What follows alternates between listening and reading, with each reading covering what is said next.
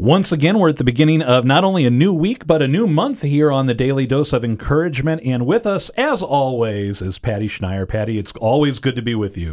Well, during the summertime, and especially in the month of July, of course, we celebrate 4th of July. And it got me thinking about the phrase faithful citizenship. And we cannot take our citizenship for granted. We cannot take the blessings of our nation for granted. A lot of times, I think it's very important to go to Mass on 4th of July, that type of thing. So I wanted to talk about citizenship this week in light of our Catholic faith. So today's is actually going to be a very, very easy encouragement. Actually, it's easy to say, but challenging to do.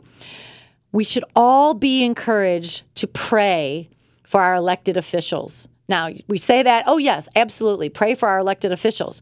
No, I'm going to talk about especially the ones that do not share our beliefs or our worldview. That's the challenge, to seriously pray for them. And you may want to say, in order to make a commitment to truly pray for our elected officials, you almost need to ask yourself, well, when? When am I going to do it? I'm just going to share with you when I do it. I do it daily when I pray the Stations of the Cross, when I'm taking my morning walk.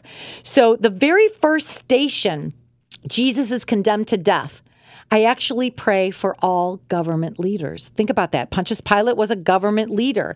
And we have a lot of Pontius Pilates. We have many crowds that are trying to influence them on every decision. And that is not easy. And so I pray for their wisdom. I pray for their sense of right and wrong. And that I do not condemn those with whom I disagree. Pilate condemned Jesus. But we often are very, very quick to condemn everybody who does not agree with us. So this is a challenging encouragement. We just, of course, need to pray for the conversion of our leaders. We need to pray for their moral courage and wisdom to govern justly in these difficult times. So today, let's think about how can I seriously pray for our nation, pray for our government leaders. And I'm just sharing with you when I do it, that very first station reminds me, Jesus is condemned to death, and he was condemned by Pontius Pilate, a government leader. He had a lot of people trying to influence him, and we need to influence with our prayers.